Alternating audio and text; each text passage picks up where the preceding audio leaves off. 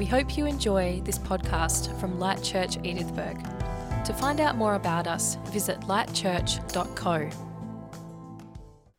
We've been in our Very Good News series, the first thing, just to recap a little bit, the first thing that Jesus said in the book of Mark, the first thing recorded that Jesus said is in Mark chapter 1 verse 15, and it says this. What does that say? Thanks, Andy. The time is fulfilled. This is what Jesus said. The kingdom of God is at hand. Repent and believe the gospel. The word gospel means good news. We should know that by now. We've been talking about that for a while. And the gospel doesn't mean just good news, but very good news. Let's remember that it was an announcement that changed everything, an announcement that changed the world, actually, changed the world at the time. This weekend we celebrate the 75th anniversary of the end of World War II. You might have seen that. And when that happened, the world changed. People were released. Prisoners of war were released. Families were reunited. Borders of countries were changed. People were set free. It was a moment that changed the world. And this is what this term gospel or good news means. A relief for so many. And the word gospel was come to represent what happened when Jesus came, he lived, he died, and he rose again. Now, we've been reading the book of Romans. I hope you have a shot at reading the book of Romans. Sometimes when you read the book of Romans, it can be a little bit of a tough read. You think, what's happening here? You know, when these letters were written, they were written to be read. So they weren't sent like to you in the mail, because it didn't work that way. They're actually quite expensive to construct, and then someone would go along and someone would read them out, a bit like a performance. They would read them out, and there's all sorts of ways they did that, and they read them from start to finish to get a big idea of what the book was all about, because not many people were probably literate to be able to read, and that's the way they were constructed. And if you've been reading the book of Romans, and I encourage you to do, Paul understands or unwraps what his understanding of the good news is. And if you got a Bible, look at the first chapter of the book of Romans. Verse 1, chapter 1. Let's read a couple of verses, and you'll see this word gospel or good news here. This is a letter from Paul, a slave of Jesus Christ, chosen by God to be an apostle and sent out to preach the good news, same word, the gospel. God promised this good news long ago through his prophets and the Holy Scriptures. The good news is about his Son. In his earthly life, he was born into King David's line. He was shown to be the Son of God when he was raised from the dead by the power of the Holy Spirit. He is Jesus Christ, our Lord. Through Christ, God has given us this privilege and authority as apostles to tell the Gentiles everywhere what God has done for them, so that they will believe and obey and bring glory to his name. So this is Paul's whole message. It's about the gospel. Jesus came, he died, he rose again. So that's the announcement. That's the headlines. That's like on the front of the paper. Jesus came, he became our king, he died, he rose again. And if you still got that page open, go down to verse 17. This good news, or this gospel, same word, tells us how God makes us right in his sight. That's how he does it. This is accomplished from start to finish by faith. As the scriptures say, it is through faith that a righteous person has life. So this whole gospel, this whole good news is so we can be right with God. And in the next few chapters, Paul starts to unwrap a little bit about that. And he outlines the problem we all have. And he talks about the problem everybody in the world has sort of missed the mark. And all people are trapped in this sort of spiral of something called sin, whether you're a Jew or not a Jew, because he was writing to to the Roman church where they had Jews in there and non-Jews in there, in that church. And he unpacks how all people are in need of this good news. And it goes a little bit like this. This is my paraphrase. We were created to worship God. And even if you never heard of God, you can see the goodness of God in creation. But what we did is instead of worshipping the Creator, people started worshipping created things. So whether it's a person or a money or a picture of a dog or whatever it might be. And when that happened, things go wrong. And then it starts to tell what would happen when people worship things instead of God. It leads to all sorts of destructive behaviour. It talks about all the different things that happen, broken lives, and the bottom line is all is guilty. So Paul outlines this in the first probably 3 chapters. And the gospel is the response to that problem, to fix the problem and to put it right. Instead of holding us guilty, Jesus came to die as a sacrifice to sin. And the gospel means we're declared right. And this week, you would have read, if you were following along with us, you would have read Romans chapter 8. Romans chapter 8. And we're going to go there, Romans chapter 8, verse 1 and 2, because this is a really important part of the gospel. So far in this gospel series, we talked about things like forgiveness, repentance, how we're loved by God, how we can be at peace and rest with God. And this is a pivotal. Can you say that? Say that to the person next to you. Pivotal. A pivotal scripture or a verse in this book, and it's a very famous verse, and we're going to read it. Now there is no condemnation for those who belong to Christ Jesus. Your Bible might say there's no condemnation for those in Christ Jesus. And because you belong to him, the power of the life-giving Spirit has freed you from the power of sin that leads to death. It's a powerful verse. Any classical music lovers here? There's a few, isn't there? Yep. Johann Sebastian Bach wrote a song about this. He did. He called it Jesus My Joy, and it's about Romans chapter 8. You'll have to look that up when you get home. It's in German, so you might not understand it. Some of you might. Jesus mein Freund. Is that German? Any Germans here?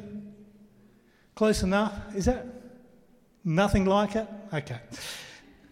See, it's always good to check the preacher out. So there's no condemnation for those who belong in Christ. We're going to explore this a little bit, but let's pray to start with. Lord, I thank you for the power of the gospel. That means we can be forgiven, that we can be made right with you. We thank you for what you've done. And today I thank you that because of that gospel, you declare that there's no condemnation for those who are in Christ Jesus. Amen. Who's ever felt condemned? Anyone? Ever felt condemned? The gospel is meant to free us from condemnation. If we read those verses in the Message Bible, it says this: with the arrival of Jesus, the Messiah, the fateful dilemma has been resolved. Those who enter into Christ being here for us no longer have to live under the low-lying black cloud, the continuous low-lying black cloud. A new power is at operation, the life-giving or the spirit of the life in Christ. And like a strong wind has magnificently cleared the air, freeing you from a fated lifetime of brutal tyranny in the hands of sin and death. The black cloud, that's a good picture of condemnation. Who remembers Eeyore? Eeyore. Any Winnie the Pooh people here? Eeyore. Eeyore travelled around and he always had a black cloud over his head, had his own ecosystem, didn't he? The black cloud of condemnation. Oh me, oh my. And I think Condemnation is like a black cloud that stops the sunshine of his grace, the warmth of his love. It's the filter you don't want to have. And condemnation usually comes to us when we mess up. We do something wrong. The Bible calls it sin. We miss the mark. We make a mistake. We lose our temper. We get involved with something we know we shouldn't be involved in. We watch something we shouldn't believe we should be watching. Whatever it might be, it's called sin. And we know we're wrong. It messes us up. It messes with our relationships. Hey, we've all been there. And sin leads to guilt. We start to feel guilty. Anyone ever feel guilty? No one? Okay. Guilt is a state as well as a feeling. Either you're guilty, the judge declares you're guilty, that's a state. But it's also a feeling, isn't it? You feel guilty at times. And guilt can lead to shame. Ooh. So many people carry shame. What does shame do? Well, it weighs us down. It's like carrying a brick full of in our backpacks, full of bricks on our... And, sin might be something we do, but guilt and shame is something we carry around with us. And sometimes people put shame on us. Anyone ever said, shame on you? And all of a sudden... Whew. Sometimes shame is because of what someone else did, someone in your family, so you got this shame on your family. It's a weight. Sin is something we do, shame is something we carry, and it's the opposite to the blessing of God. It's the opposite to forgiveness, life and freedom. And everyone has a past. Hey, your past might be as early as last night, I don't know, but we all have a past. And sin, guilt and shame can lead to this condemnation, this black cloud over our life. And the word condemnation just really means, what does it mean? It means death, it means judgment. If a building's condemned, not fit for anyone to live in, pull the thing down, it's disqualified. And I know a lot of people struggle with condemnation. A lot of Christians struggle with condemnation. And but the gospel declares there's no condemnation when you're in Christ Jesus. So you can live free from it. That's good news. And when we're talking about Romans chapter 8, you still got your Bible? Someone open your Bible to Romans chapter 8. What did yours say, Sarah? What's the first word? Therefore, whenever you have a therefore in your Bible, you've got to ask what it's there for. You know that, don't you? So it actually refers to something earlier in chapter 7, because chapter 8 says, therefore there's no condemnation. What, therefore? See, when these letters were written, they didn't have chapters and verses in them. They were just one long letter. And so when you see a therefore, it's referring to something earlier. That's where you get your context from. And in the previous chapter, Paul is writing about a struggle he's having. And it seems he's having a fight with himself. And it's written in a theatric sort of way. You know, I said before the letters were meant to be read, almost sort of a little bit like a performance. One method was that when you were reading it, you'd sort of step outside and you become part of the character, and then you go back in as part of the narrator. This is what's happening in chapter 7. And he's saying things like, I know I'm a Christian, I believe in Jesus, I know God's Spirit is within me, but I end up doing the things I don't want to do and thinking about the things I don't want to think about. I get so frustrated with myself. Oh, wretched man that I am. Anyone relate to that? So he's sort of playing this part as he's talking about it. And he says, I know God's Spirit is alive in me, but that seems to be a war between my Christian nature and my old nature. And he asks this rhetoric question, who will free me from this? And then he answers his question. And he answers the question in verse 25, if you still got your Bible, if you flick back the page. Thank God the answer is in Jesus Christ our Lord. He's got this struggle. He seems to struggle with this thing. He condemns himself, but there's an answer. There's no condemnation for those who are in Christ Jesus. And then he sort of unpacks that a little bit further. There is no condemnation.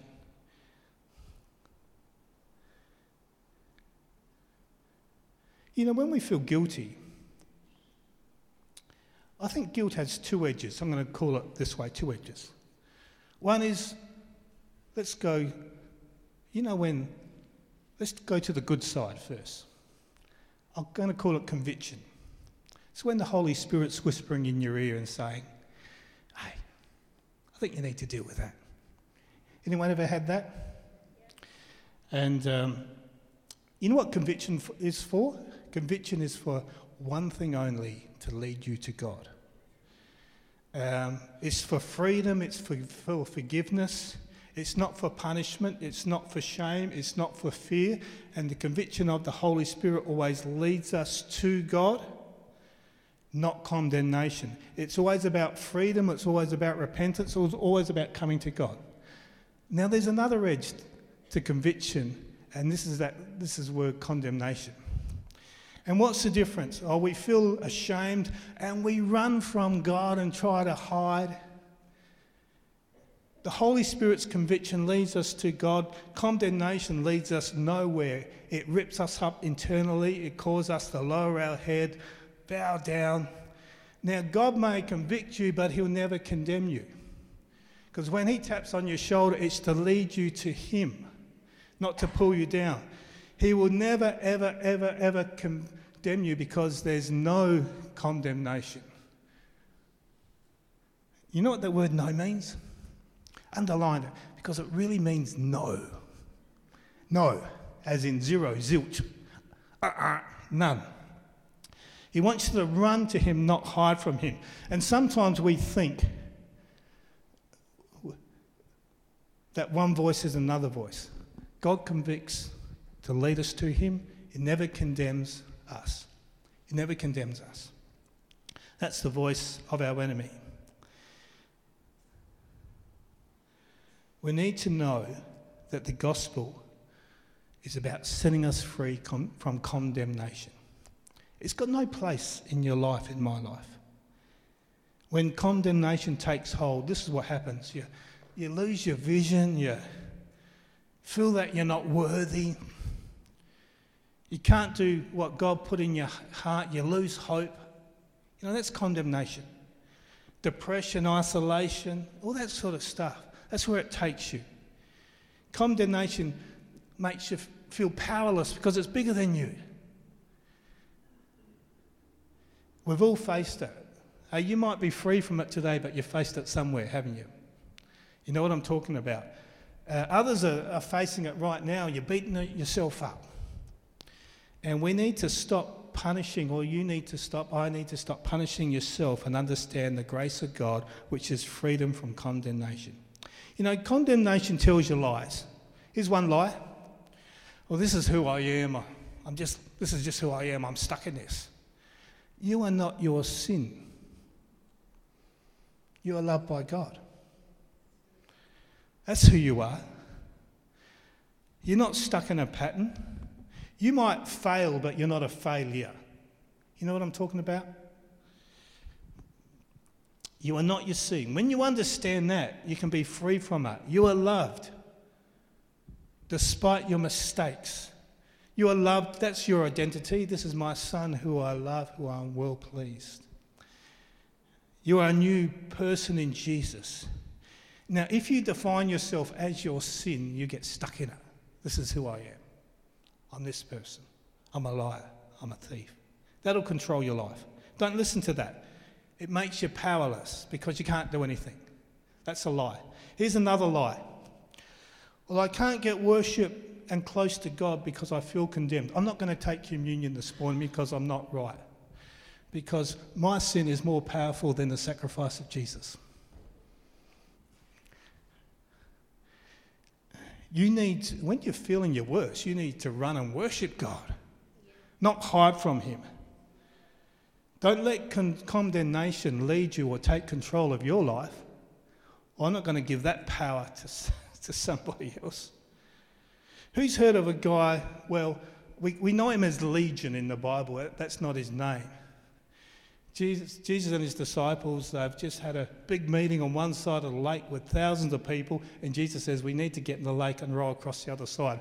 Why? Because there's one guy out there who needs us. And they row across the lake, or sail across the lake, I don't know. And a man meets them on the shore. He's possessed by evil. He lives in the cemetery among the burial caves. They try to chain him up, but he keeps breaking the chains. Yeah. Imagine coming into the boat ramp. You meet this guy at the boat ramp. He wanders among the caves and hills, cutting himself and howling out. He's the sort of guy, when you see him, you sort of cross the other side of the road, you know. He's a good candidate for condemnation. When Jesus is some distance away, the man runs to meet him and bowed low.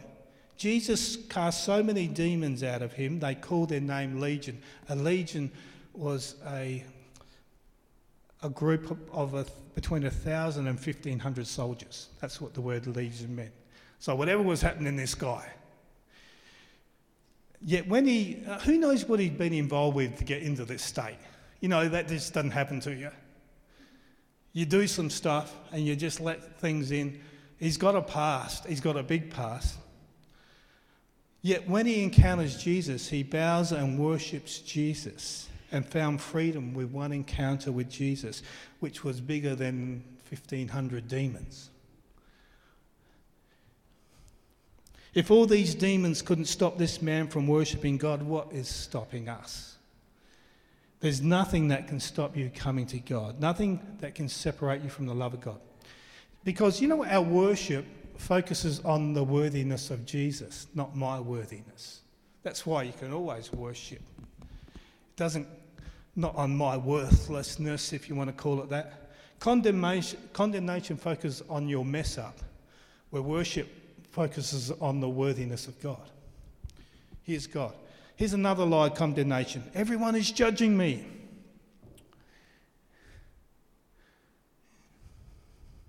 It's called projection. I'm judging myself, so everyone else must be judging me. When you talk to someone and they say, I know what you're thinking. Just going to get a coffee, that's what I'm thinking. You know, people here are to spur you on. The Holy Spirit might be convicting you to do something to change, but no one's judging you. Here's another lie. I'm the only one going through this. Just look at that person next to you. You think you're having struggles. They're probably different to yours, but hey, I saw a couple of husband and wives just deal with some stuff right there. Here's another lie. Well, I'm disqualified. I've blown it. I've done it so many times. I'm powerless. It's bigger than me. That's another lie. The book of Romans tells how the gospel frees us from condemnation. Now, if you read Romans chapter 8, and we've said this before, it starts with there's no condemnation for those who are in Christ Jesus. And at the end of the chapter says nothing can separate us from his love. So no condemnation means nothing can separate us, no separation from the love that is in Christ Jesus. In Romans 8, about verse 30 in the Message Bible, I'll just read this. It says this, it's a paraphrase. You think that anyone is going to be able to drive a wedge between us and Christ's love for us? No way. No trouble, no hard times, no hatred, no hunger, no homelessness, not bullying or threats or backstabbing, not even the worst sins listed in Scripture. The book of Romans is all about how God has made us right. That's the good news. You know what something annoys me? Okay. Sometimes we can pull Scriptures out of context. And we read one part of the story and not the next part of the story. Focusing on our state instead of focusing on what Jesus did. Romans 3:23 is an awesome verse, but it's even more awesome with the verse after. Romans 3:23, can we put that up, Andy? For everyone has sinned and fallen short of God's glorious standard. That's the one we quote. It's good, but it's condemnation. Because we forget to read the next verse. Yet God, in his grace, freely makes us right in his sight. He did this through Jesus. He's freed us from the penalty of our sins. You read 1, that's like the prologue of the book, or chapter 1. You need to read chapter 2. Make sure we get the full story or the full statement. This morning, I just want you to catch, there's no condemnation in Christ Jesus. This week I wrote a little blurb in one of our Instagram things, but being in Christ was a little bit like being in the ark, Noah's day. Okay, you Noah in there, the animals, there's a couple of giraffes in there, a couple of elephants, and you're in the ark. Being in the ark is like being in Christ. Those in Christ, there's no condemnation. Those outside the ark were condemned because they were in the water. Those inside the ark were saved. Now, some of them had better characters than others. Some of his family were good and some were a bit on the journey. They were saved not because of their worthiness or their character. They were saved because they were in the ark. And we're saved because we're in Christ. When they're in Christ, we're not condemned. And that's a picture of condemnation. In Christ, there's salvation. Your salvation is dependent on whether you're in Christ, in the ark. I love John 3:16. Who loves John 3:16? God so loved the world that he gave his, only son, that who believes in him shall not perish but have. And John 17, it's even gooder, or it's good as well. For God sent his son not in the world to judge the world. If you read in NIV or ESV or whatever, it says God did not send his son to condemn the world. That uses that word. But to save the world. When Jesus got his name, the angel came to Mary and said, you shall call his name Jesus, which means, well, was it? Yeah, wonderful counselor. In that one it says it means saviour. Saviour, not condemner. For God so loved the world that he gave his only son. Who believes in him will not perish but have eternal life. For God did not send his son in the world to condemn the world, but to save the world through him. Romans chapter 8, there's no condemnation. Straight after that, if you read in Romans chapter 8 a little bit further through, it says sort of this. It asks all these questions. It says, if God is for us, who can be against us?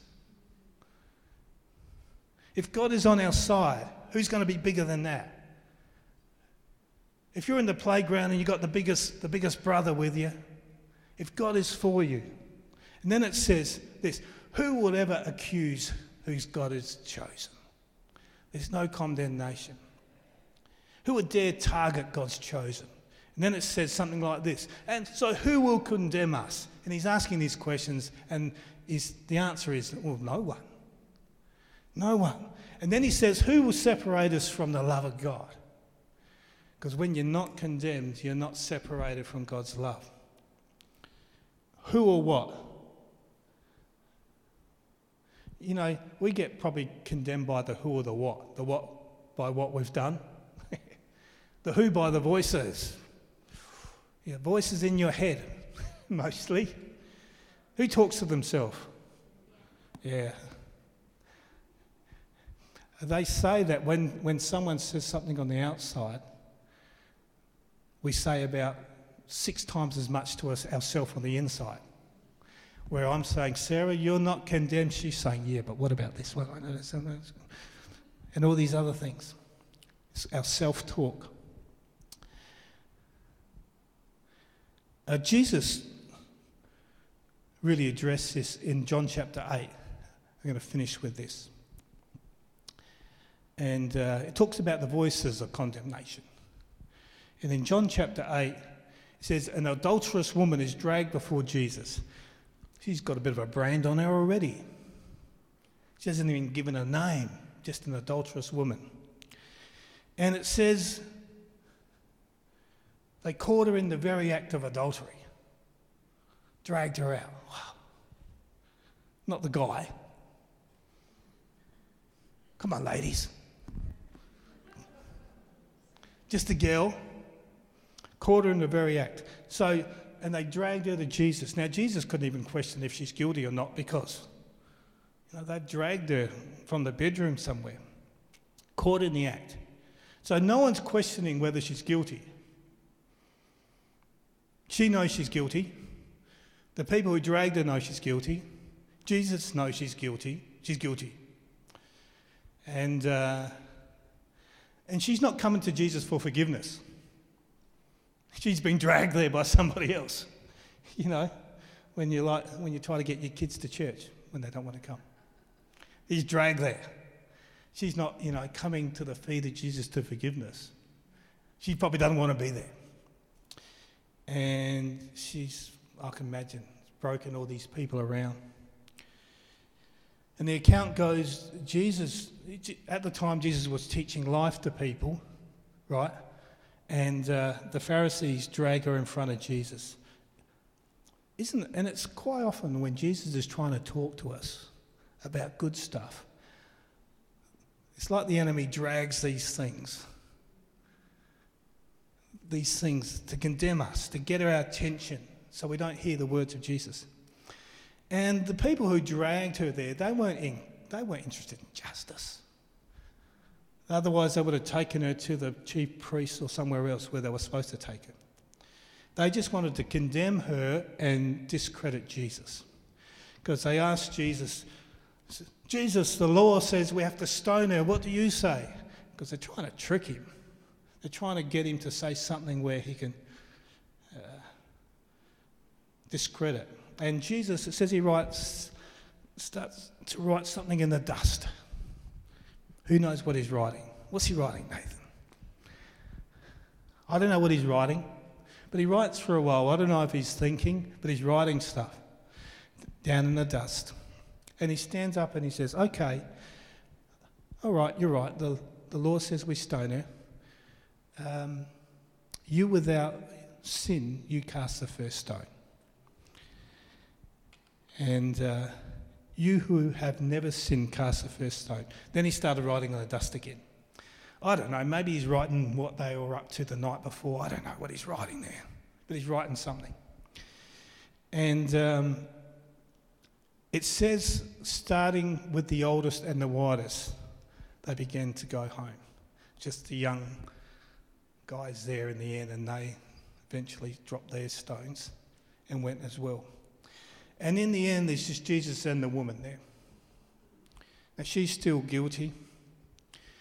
And Jesus said to the woman, where are your accusers? Didn't not even one condemn you? No, my Lord, she says. He says, neither do I. Go and sin no more. Who condemned you? No one. Neither do I. Go your way and sin no more. This is really important.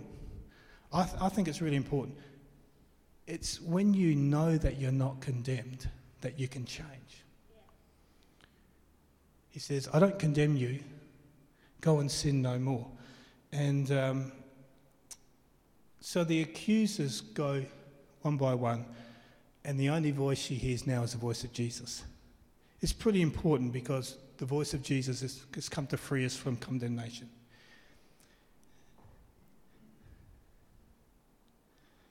The only way to get victory over sin, I believe, is when you know you're not condemned. Receive the Holy Spirit empowers you to change. That's when you can change. That's when you can go and sin no more, when you're walking with God, not when you're trying to struggle by yourself. So he didn't condone what she was doing, but he didn't condemn her. He reached out and somehow empowered her to do something different. back in Romans it said, who shall separate us? Who is condemning you? And sometimes you need to deal with the voices of condemnation in your head. And because we get them all the time. And it's Romans chapter 10, if you want to look it up later, about 3 to 5, it talks about dealing with voices that come at us or strongholds. And it says, take captive every thought or every voice and make it obedient to Christ. In other words, when these thoughts comes, when these voices comes, you grab hold of them. It's like, and you see if it lines up with what God says, and if it doesn't, you get rid of it. And it says that's how you break strongholds. So you break things like habitual sin, habits. It's to capture them. Because when those voices are gone, you can clearly hear his voice, hey, I don't condemn you. And when Jesus is on your side, it releases the Holy Spirit's power within to change. And I firmly believe the only way to get victory over things like that, things that bind us, sin that sort of tangles us, is to know we're not condemned. God is for us. No condemnation first, victory second. Who condemns you? No one. Neither do I. Go and sin no more. So now there is no condemnation for those who are in Christ Jesus. And because you belong to him, the power of the life-giving Spirit has freed you from the power of sin that leads to death. Let's pray. Lord, thank you that your good news says that we're a child of God, that we're accepted, that we be made right through our faith in Jesus. This is the good news. There's now no condemnation because we belong to you. Lord, we receive that, Lord, and I pray there'll be freedom in this place here today.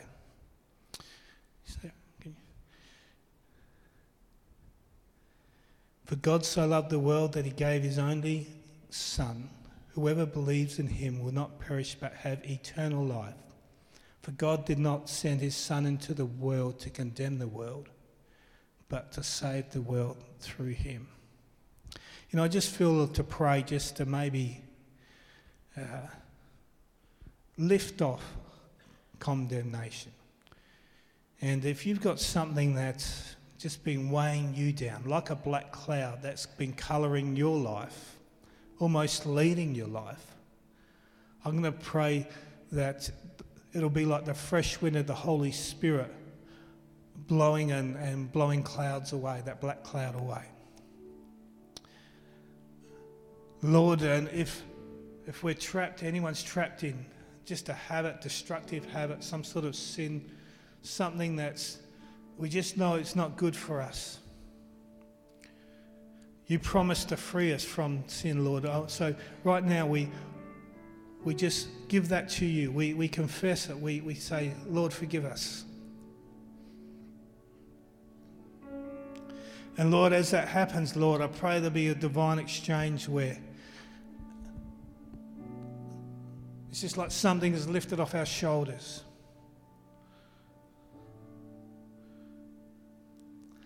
That the freedom of the Holy Spirit will come. And Holy Spirit, I pray you'll fill us afresh, Lord, because you're the one who leads us in a life-giving walk with you. You're the one who empowers us to overcome. Lord, I pray for freedom, Lord God. I pray for burdens to be lifted. In Jesus' name. Cast all your cares upon him because he cares for you. He's talking about this as well. Thank you, Lord.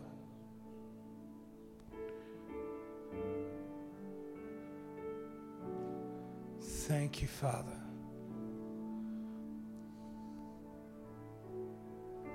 Thank you, Lord. We worship you, Lord, because you are worthy, Lord God.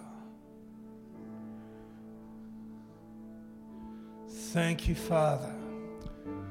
If you're able to, maybe just lift your hands to Him and thank Him. There's the power of worship.